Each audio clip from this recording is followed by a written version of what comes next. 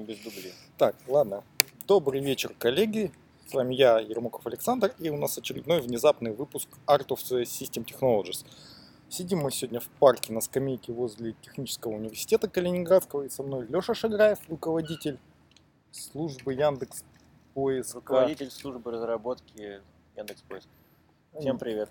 Да, всем привет. Леша, скажи, жгем без дублей, поэтому... Жгем без дублей. Да. Ты рассказывал про рекрутинг, как ты нанимаешь людей, и расскажи, как ты ведешь людей после рекрутинга. Ты становишься на рекрутинге их лучшим другом. Они думают, что ты в них души не чаешь, и они к тебе, твои птенчики, начинают испытывать какие-то чувства. Как ты их ведешь потом, либо не ведешь, как ты следишь за них краем глаза, за судьбой? Ну, штука примерно такая. Любая деятельность, на которой нанимается какой-то сотрудник, она до известной степени может быть алгоритмизирована, описана. Что вообще надо делать? Менеджер должен сделать в итоге какую-то конкретную вещь, я его на эту конкретную вещь нанимаю, я знаю, что это за конкретная вещь, я понимаю, какие шаги для того, чтобы ее сделать, я знаю, какая у него команда и так далее, ее работу надо организовать, какие-то вещи он должен выучить, да, как такие процессы устроены, как эксперименты заводить, и так далее. Он аналогичный разработчик. Моя задача как начальника его через этот этап провести. То есть научить его всему, чего он должен уметь. Так или иначе, я могу учить его не сам, могу учить какими-нибудь, например, другими коллегами. Скажем, у меня уже есть опытный менеджер, который это все умеет, я могу ему дать менеджера в качестве... Как в наказание, да? Зачем наказание? Ну, не обязательно, иногда в наказание. Да, в общем, в качестве ментора представить какого-нибудь опытного человека, ну, разработчиков, например, это тимлиды. Да, то есть я сам разработчиками не руковожу, у меня есть для этого тимлиды, которые этот вот процесс ведут. Вот. Ну, поэтому основная задача это вот быстро ввести человека в курс дела, объяснить ему, что мне от него нужно, вот прямо в первые моменты, научить его всему, что нужно для того, чтобы он это смог сделать. После этого он уже через сколько-то месяцев становится достаточно самостоятельным, уже ему сильно проще, он может действовать более самостоятельно. Насколько вот он несколько месяцев работает, но тебе разве не важно понимать, что вот он где-то работает, и чтобы не потерять фокус, вот как ты его контролируешь, контролируется качество или его обучение, захождение в команду? Ну, это опять же... Ну, то есть он может тебе прийти, пожалуйста, и сказать, ты мне вот обещал плюшки, а плюшки не те, либо не в том количестве. И вообще вот... Смотри, к счастью, менеджерская руководительская работа, она обложена инструментами с ног до головы, да? Вот такой результат я жду от менеджера. Это конкретные продукты, конкретные результаты, метрики. Для того, чтобы их достигать, нужно построить некий процесс разработки, он выражен в виде, например, agile досок, тикетов и так далее.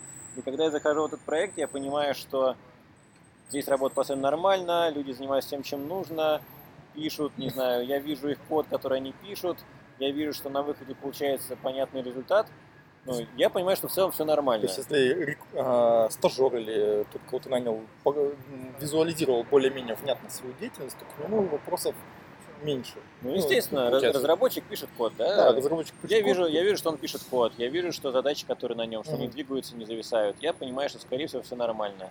Конечно, на нового сотрудника нужно обращать внимание, потому что у него могут быть большие, какие-то не связанные с непосредственным выполнением рабочих обязанностей, да, проблемы. Семейные, например, какие-то. Любые, но это же вопрос адаптации компании. Да? В целом, да. Вопрос, как ты адаптируешься, помогаешь ли ты именно решать проблему адаптации? Потому что человек может 3 месяца писать код, хорошо справиться с задачами, приходит и говорит, знаешь что, у меня тут, я пошел, короче. Так бывает, да. Помахал рукой. То есть какие-то процессы, в которые его надо встроить, про эти процессы надо объяснить, да, что это такое, зачем, какая его роль, и так далее. Условно, есть планирование твоей команды, да, надо понимать, зачем это, чего мы от него в этот момент ждем, и так далее. Есть какие-то не связанные с рабочей деятельностью вопросы, надо просто, чтобы он быстро понял, что с ними тоже ему какая-то помощь может быть оказана, и что вообще это полезно, когда я знаю. Да? То есть это вопрос... Да, он чувствует твое плечо, тем не менее. И дело даже не в этом. Дело в том, что любой сотрудник, у него есть такая задача. Сотрудник отвечает за какую-то область деятельности, да? А я, как руководитель, я ему эту область деятельности поручаю. Я ему поручаю не только вот эту область деятельности, да, что-то руками делать, но я еще получаю вообще ответственность за эту область деятельности. То есть если там что-то может пойти не так, его задача мне об этом как можно раньше рассказать, чтобы я мог как-то подействовать. Да? Я и сам, может быть, это замечу, но сильно позже, чем если тот, кто вот непосредственно этим занимается, пройдет курс. Аналогичные вещи от меня ждут мои начальники, да, что вот те области, которые мне доверены, что если в них будет что-то, с чем я не буду справляться, что я им обязательно скажу, типа тут есть риски, тут надо тем помочь, тут того-то не хватает. Они с этим будут что-то делать. Либо они примут эти риски и скажут, окей, все понятно, ну ладно, не получится, не получится. Либо они поймут, что здесь нужно принимать какое-то решение, там как-то влиять. Аналогично и здесь. То есть это нормальная ситуация, когда любой риск, возникающий в деятельности человека, он до меня доносится. Ну, например, по разным причинам я там, не знаю, ближайшие 2 недели буду работать не слишком много. Я понимаю, какие задачи за этого правительства. Я понимаю, что это вот этот сотрудник такой балбес, или действительно так получилось. Вот. И, я принимаю эти риски. Либо я кого-то направляю на эти проекты, либо я их приоритизирую, и так далее. Да. То есть это нормальный рабочий процесс, к которому тоже нужно со старта всех приучать. Да. Потому что часто люди боятся сообщать плохие новости в духе. Вот я до последнего буду ждать, пока меня не спросят. Новичку особенно это тяжело, потому что он сидит там, кодит, его еще все смотрят, и вообще, в принципе, тяжело, наверное, заставить новичка говорить и общаться с командой. Прежде всего, это вопрос культуры, да, это не очень распространенная культура, к ней нужно привыкнуть, и нужно дать несколько примеров того, как это правда работает. То есть нельзя просто прийти и сказать, знаешь, дружище, пожалуйста, обращайся ко мне со всеми проблемами, что бы ни случилось, мы тебе всегда поможем. В 3 часа ночи тебе звонок. Нет, но главное, что в это бывает сложно поверить. Да, конечно, он мне так специально говорит, что когда я пожаловался, меня сразу уволил и так далее. Вот. То есть, говорю в то, что это реально так работает, что руководитель на самом деле заинтересован в том, чтобы у тебя все получилось, потому что он тебя нанял специально, чтобы у тебя все получилось. Потратил твое время, и тебе нужно как бы его оправдать, как минимум, доверие. Главное, что мне нужен твой успех, мне как руководителю, да, нужен твой успех как подчиненного, потому что от твоего успеха зависит успех всего дела. А я вообще-то заинтересован в успехе всего дела. Частично это и твой успех, потому что твоя карма, когда ты берешь человека и он там лажает, это тоже, наверное, на тебя отражается. Это тоже бывает. Но к этому надо спокойно относиться. Понятно, что в любом случае ты не можешь все понять о человеке на собеседовании, да, в любом случае. Там есть много нюансов, и, в принципе, разного рода провалы, это окей. Надо тоже быть к этому готовым. Что, ты часть людей наймешь таких, что они не оправдают надежд, ты просто должен быть к этому готов, вовремя это отследить, как-то прореагировать. В этом нет катастрофы, просто как и на все прочие вещи такого рода, надо адекватно реагировать и вовремя. Да. Еще знаешь, какой момент интересный про буткамп ты затрагивал на презентации тему. Тебе самому доводилось в буткампе работать? То есть буткамп — это, для тех, кто не знает, это отдел, условно говоря, отвечающий за внутреннее обучение сотрудников компании. Я правильно понял суть? Я бы так описал, что буткэмп — это некоторый такой изначальный пул кандидатов, например, разработчиков, которые работают в разных командах в течение ограниченного времени и перенимают просто опыт. У них обязательно есть наставник, как у целой команды, наставник, который их учит, они узнают, что за культура в компании, какие вообще есть продукты, какие есть встречи важные и так далее, какие есть инструменты разработки, все такое. И они, грубо говоря, стажируются в течение нескольких недель в разных командах. И это длится сколько-то месяцев. Я знаю, некоторые компании, у них кемпы по полгода длятся. Это прям... Нет, это по-своему разумно, когда у тебя нет острой необходимости в кадрах в конкретных направлениях, да.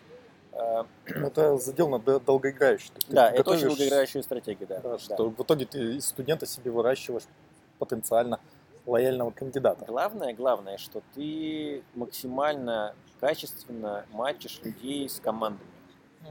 То есть для долгосрочного выживания тебе очень важно, чтобы команды были хорошие, сплоченные, чтобы у них не было трений. И на каком-то этапе развития компании, конечно же, оказывается, что это важнее, чем мгновенно закрывать какие-то вакансии где-то в конкретных местах. Я, к этому отношусь хорошо, но сам я в таком не работал, понятно. Я в Яндекс пришел в 2010 году, тогда буткемпы еще не придумали. Да, и условный Google еще был совсем не тот. А Facebook, в общем, тоже был. Яндекс был не тот. В общем, все было не так. все было не то. Тогда такой практики не было, потом я просто быстро стал слишком взрослым, чтобы меня в буткемп отправлять. Но я много работал с людьми из буткемпов, то есть у меня и фронтендеры, и бэкендеры, проходящие буткемпер были, я очень эту возможность ценю. То есть это, во-первых, правда, как бы Люди с широким кругозором, это как люди с минимум. широким кругозором, они приходят, они достаточно увлеченные, то есть им правда интересно пробовать разные проекты. Это хорошая подпитка просто ресурсами для команды, да, то есть пойти в буткемпе попробовать 2 недели с командой поработать или вот прям наняться на них на длительное время, это все-таки разные ресурсы. И поэтому просто сильно проще убедить человека попробовать в буткемпе, чем правда нанять. Буткемп может быть с идеологией стартапа, может по духу и менталитету перекликаться, что у тебя за маленький промежуток времени ты решаешь какие-то реальные задачи. Ну, по сути дела. Да, так и есть, да. У тебя глаза зажигаются на компанию. И, по сути дела, ты, получается, в такого кандидата можешь выливать всю свою партийную идейность, чтобы он от тебя вообще тебя потом на руках носил, как бога. Ну, по-хорошему. Ну, по-хорошему, так надо со всеми кандидатами поступать, да? Всех сотрудников надо любить. Но, короче, буткемп — это классное подспорье, это сильное облегчение проблемы там, с наймом, если она есть. Вот прям честно скажу, ну, правда, тяжело бывает нанять человека на длительный период там, в какую-то команду. Ну, просто потому что так уж она устроена, что там, тяжело ей продать свою долгосрочную полезность для кандидата. Да? То есть команда может быть устроена таким образом, что она психологически не готова взять нового себе человека, например.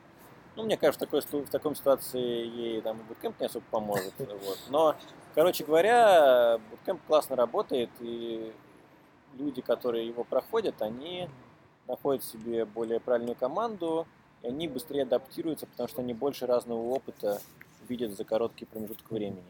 Слушай, еще вот скажи, можно ли из отдела тестирования, если он смежные области покрывает, сделать буткемп?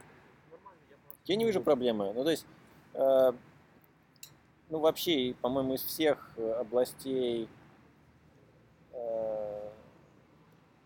мое мнение таково, это был опыт, да, что именно в тестировании переходить из продукта в продукт несколько проще. Конечно, там есть у каждого продукта множество нюансов, которые нужно учитывать, и человек, тестирующий эти нюансы в течение длительного времени, он обладает значительными преимуществами. Вот. Но мне кажется, что для разработчика, там, дизайнера, продакт-менеджера это сильно важнее, просто потому что ну, иногда очень сложно погрузиться в проблематику каких-то людей, да, вот это их работа, погрузиться в эту проблематику и прям сильно-сильно над ней работать. Вот.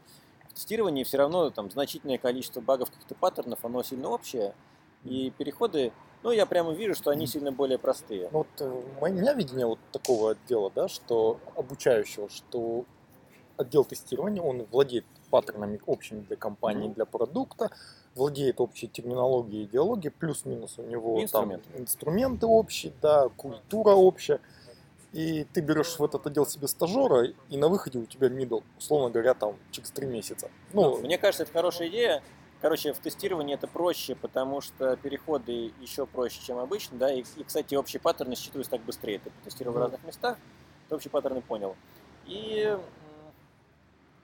ну, и тоже личность тестировщика, да, к команде большую роль играет. И чтобы он хорошо ей соответствовал, ну, тоже отличная проверка. Мне кажется, уровень